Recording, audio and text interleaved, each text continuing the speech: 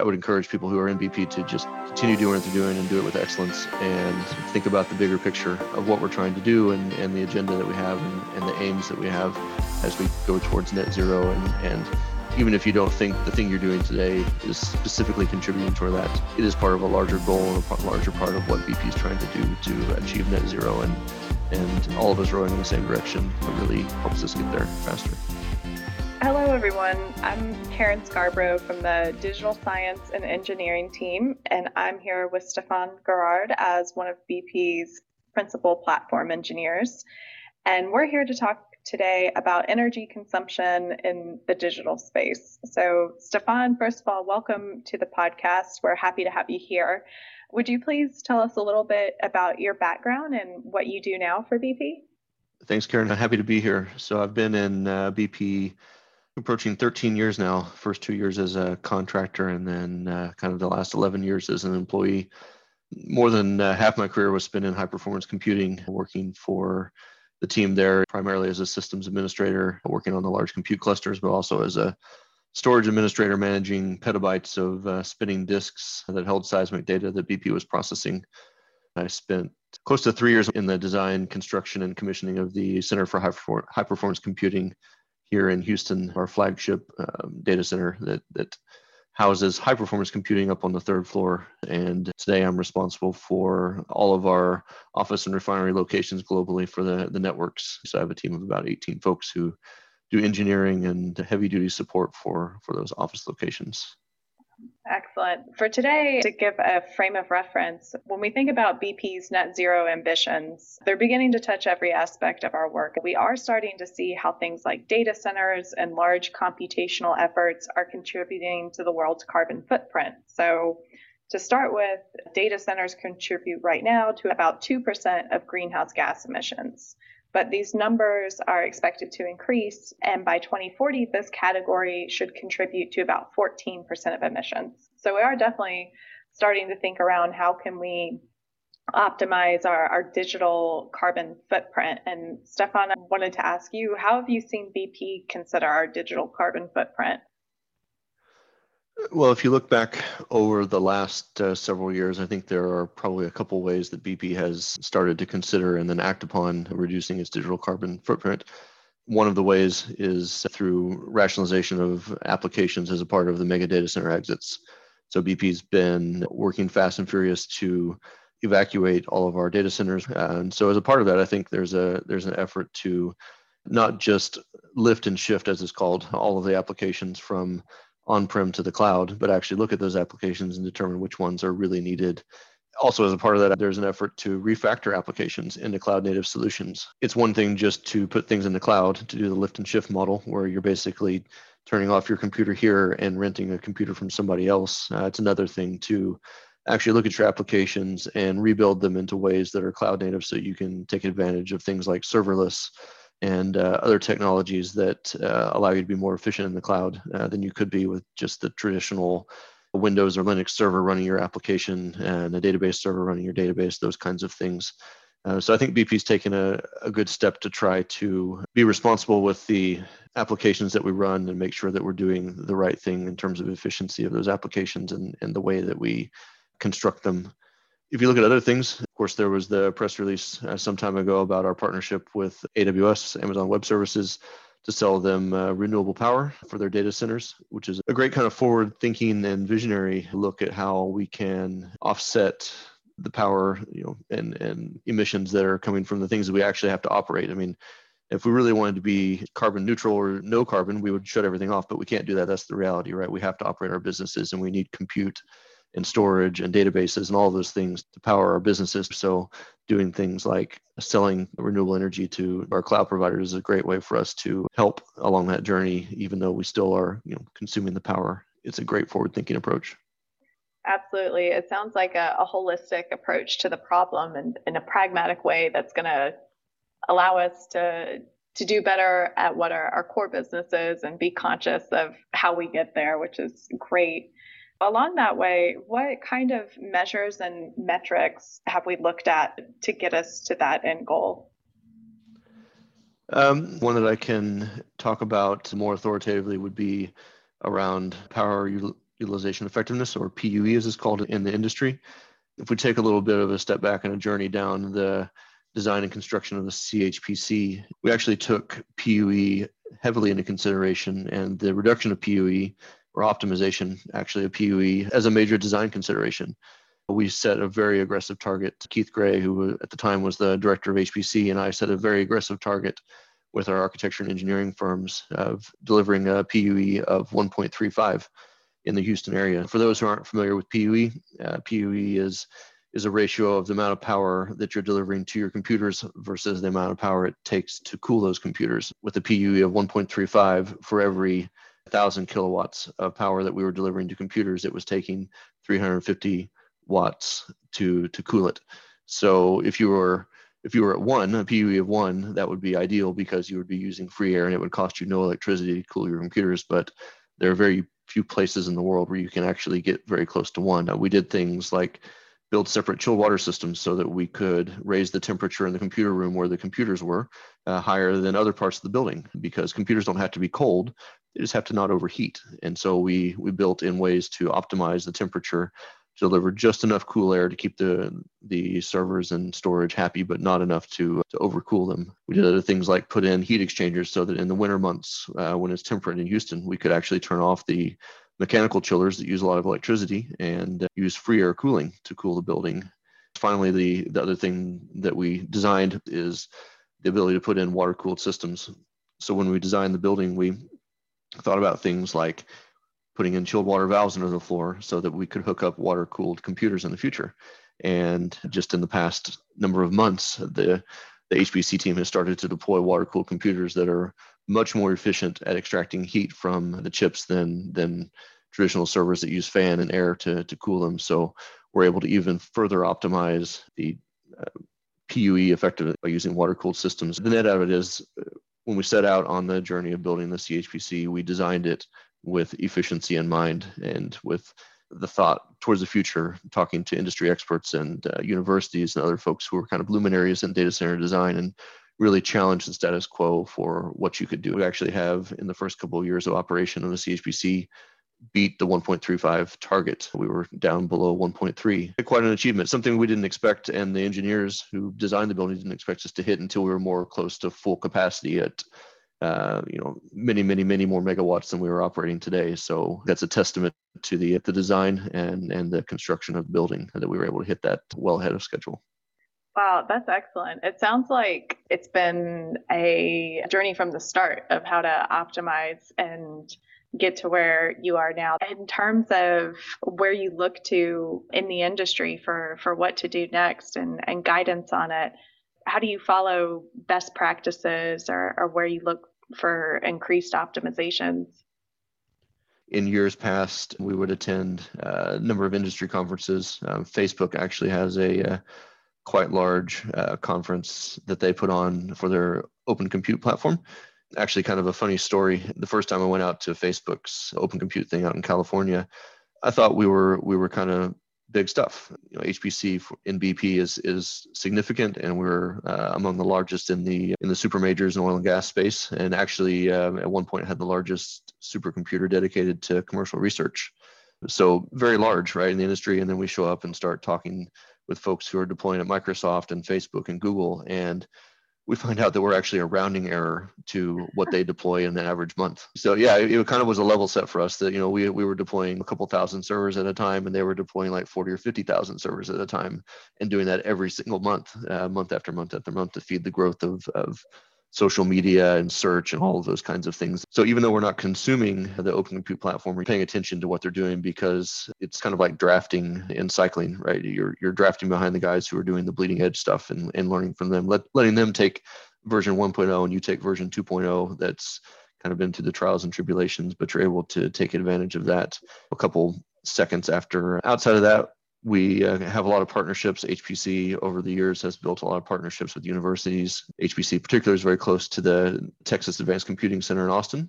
And we rely on our vendors to help us guide our strategy and our vision. We had to do that heavily when we were building the CHPC, because we were building a facility that we were hoping to last for 30 years. And how do you look that far into the future? The computing companies can't even look that far and tell you what's going to be happening. So it was a little bit of faith in what we thought was going to happen and a lot of talking to a lot of people and getting a lot of input. But ultimately, it's about having a large network of folks in diverse backgrounds across the industry. And it really leans to a kind of symbiotic relationship that you mentioned in the beginning in our partnership with Amazon about being able to contribute renewable energy there while we lean on some industry expertise on how we can optimize as well. From a systems standpoint, I wanted to get into a little bit of the separation of details because we know there are energy costs involved in a variety of activities. There's energy costs in the collection of data, the storage of data, and the processing of that data. Since data collection can vary widely, if we narrow down to just the storage versus the compute, how do we look at the energy costs of storing that data versus computing on that data?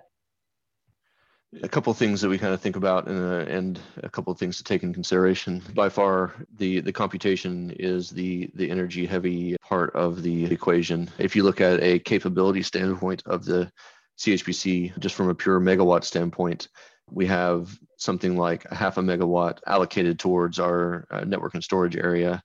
And today provisioned 6.5 megawatts of compute is a big difference, right? Keeping data on disk is not free. It does cost money to keep disk spinning and to keep things on disk. There are newer technologies coming along that help with that. Certainly solid state drives in a lot of cases are more energy efficient because you're not having to keep a platter rotating 24 hours a day, 7 days a week.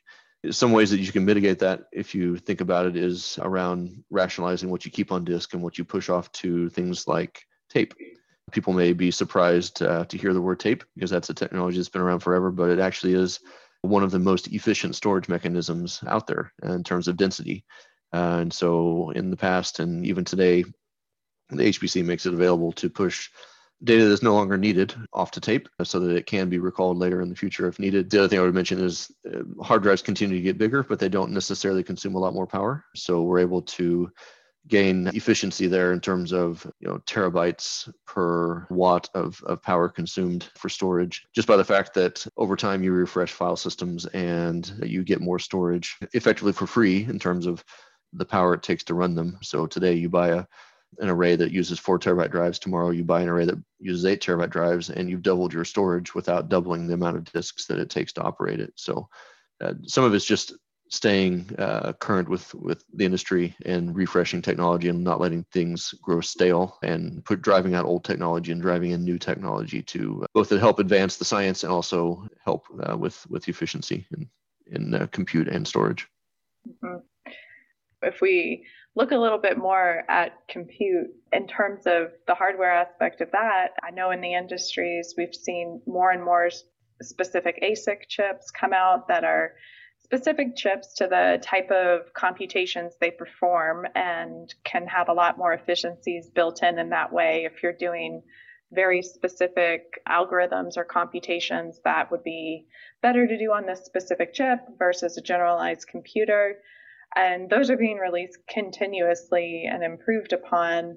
So I was wondering, how does BP balance making improvements in our hardware versus ensuring we keep up with the industry versus considering the actual physical waste that we may incur if we need to upgrade our computers, but then need to also retire part of them as well? Sure. Almost everything. It's done through a leasing model. So BP effectively rents the computers for a period of time and then returns them when we're done. That helps in several areas. One, it drives down the cost. So typically you'll find that the cost of leasing a computer for 3 years is less than the cost of buying it over that same 3-year period if you amortize it out. So we actually end up in a better financial position because we lease computers, because the leasing company will find something to do with it after we're done. And that's really where you get into the elimination of physical waste. So when we return computers back to leasing company, they typically get resold to smaller companies or to universities that can't afford to buy the latest and greatest, but still need compute for either research purposes or for their own business needs. So really we're preventing systems from going straight to landfill or straight to recycling and driving down e-waste. And the big benefit to BP really is that it allows us to stay up to date and current with the latest technologies. That's a really strong way to stay current, and one that, like you pointed to, helps out the rest of the community. The other thing I would add in that, if so we look at that in the HPC, we've done a lot as we go around the world to refresh our network, to partner with e-waste recycling companies to recycle the old network gear that is completely into serviceable life that no one else would ever want because it's so old. So there's one finite resource I also wanted to touch on here in this conversation, and that being time. So no matter how much efficiencies we gain in computations and storage, we won't have any more time to perform computations in a year than only 24 hours a day.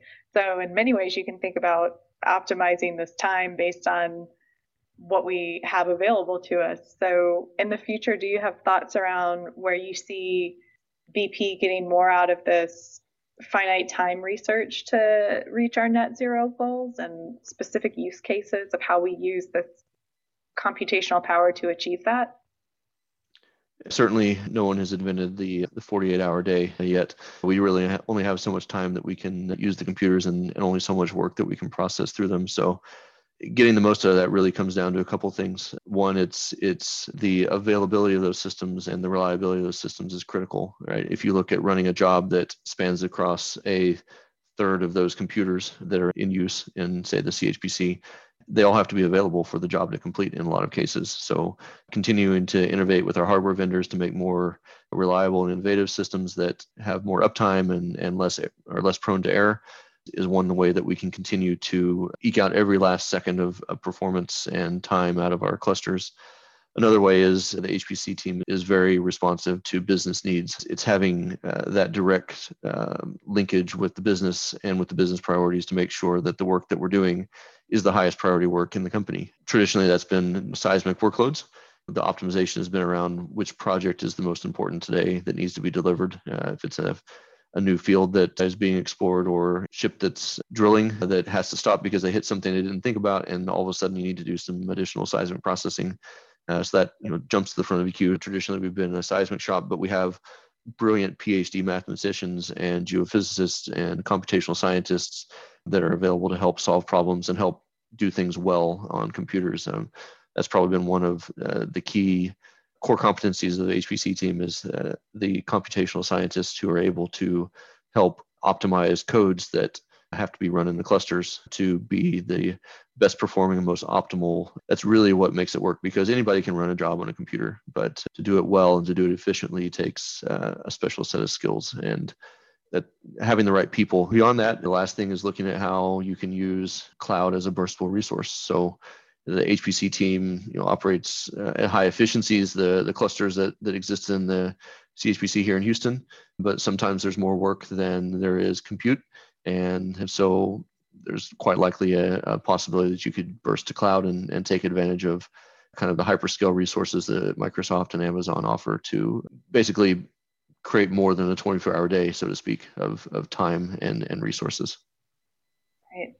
That makes a lot of sense. It's very strategic and very collaborative. It sounds like what will happen in the future with how we look at where we allocate our resources and who we work with, and leveraging the internal expertise that we have. Thank you for taking the time today to come and discuss this with us. I think most people will be surprised to learn the thoughtfulness behind which we do all these activities. And it's very encouraging to be a part of a team that looks at things in this way and just performs at it with such excellence. It's been an amazing career over the last 13 years, and coming from almost right out of college to where I'm at today, and to see the step change in performance across computing and the building of the CHPC, and BP's entry into big data analytics and data science, and of course now with the role that I have in networking, continuing to enable now the business, kind of at the edge at all of our locations to do the work that we need to do. So